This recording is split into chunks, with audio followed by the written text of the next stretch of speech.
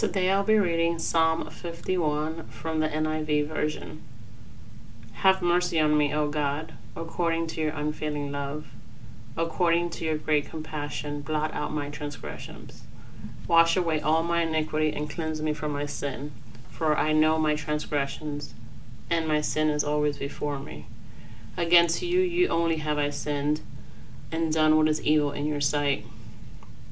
So you are right in your verdict and justified when you judge. Surely I was sinful at birth, sinful from the time my mother conceived me. Yet you desired faithfulness even in the womb. You taught me wisdom in that secret place. Cleanse me with hyssop, and I will be clean. Wash me, and I will be whiter than snow. Let me hear joy and gladness. Let the bones you have crushed rejoice. Hide your face from my sins and blot out all my iniquity. Create in me a pure heart, O God, and renew a steadfast spirit within me. Do not cast me from your presence, or take your Holy Spirit from me. Restore to me the joy of your salvation, and grant me a willing spirit to sustain me. Then I will teach transgressors your ways, so that sinners will turn back to you. Deliver me from the guilt of bloodshed, O God. You who are God, my Savior, and my tongue will sing of your righteousness. Open my lips, Lord, and my mouth will declare your praise. You do not delight in sacrifice, or I would bring it. You do not take pleasure in burnt offerings.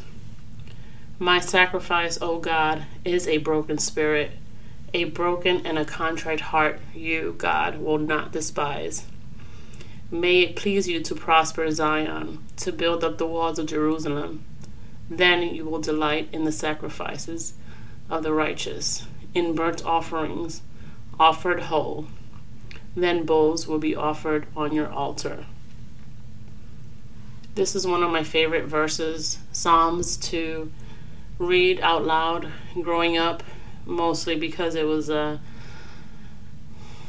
a souvenir type mirror with the font in pink written almost in cursive, and I just remember always reading it as a young girl, not really knowing what everything meant, but just being able to heal and feel the compassion. Now as I look at my Bible app, I do see that this was written by David. It says, for the director of music, a psalm of David, when the prophet Nathan came to him after David had committed adultery with Bathsheba. Sometimes we commit some kind of sin, no matter how big or small, and sometimes we have trouble forgiving ourselves. The truth is, we should be concerned about asking God for his forgiveness, and all we have to do is ask. Once he forgives us and we receive that wholeheartedly, there is no need to keep kicking ourselves in the butt about it. Receive God's forgiveness today. Come to him with boldness and an open heart. Just talk to him as a friend. Ask him for what you need.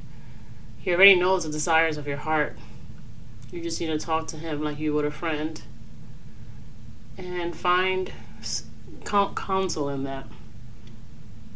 If you open up the book of Psalms, just open up to any one of them, and there's one that will speak to your heart. I promise. Also, Proverbs is another good one.